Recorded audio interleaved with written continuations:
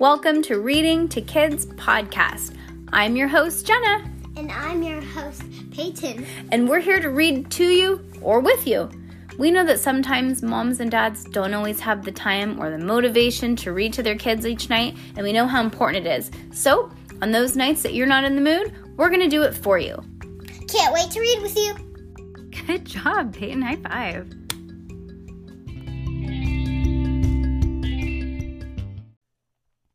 Zing!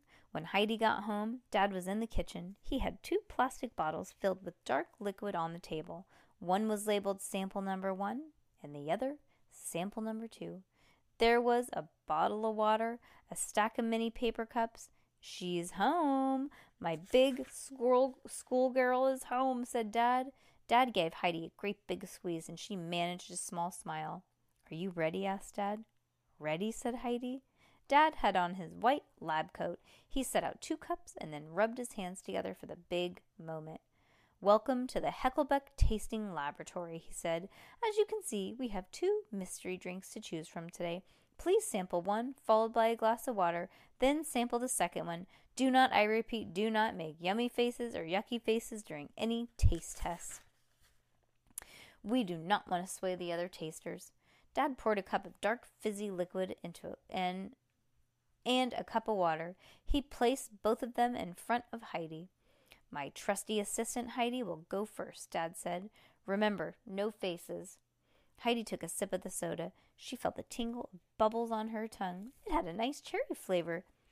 She sat down with the cup and sipped some water. "Now for sample number 2. Dad poured the second mystery liquid and handed it to Heidi. Heidi slowly sipped. "Wowee," she thought, not trying to let out a wowee in her face. This soda had a super tingly, super zingly cherry flavor. She sat down the cup and sipped some water. Then Mom and Henry took their turns. "Okay, let's hear it from the taste tester number 1. I chose sample number 2, said Heidi. Test taker number 2? Number 2, said Dad. Number 2, asked Dad. I picked number 2 also, said Henry. Taste tester number 3? Number 2, said Mom. Dad pumped his fists in the air. "I am happy to say that the taste test was a success." Dad said, "Cherry Zing is the winner." Dad looked so happy. He worked really hard on that soda formula. He wanted them to be the best. Heidi was very proud of him. "Thanks for your help, you guys," said Dad. "So, Heidi, how was your first day of school?"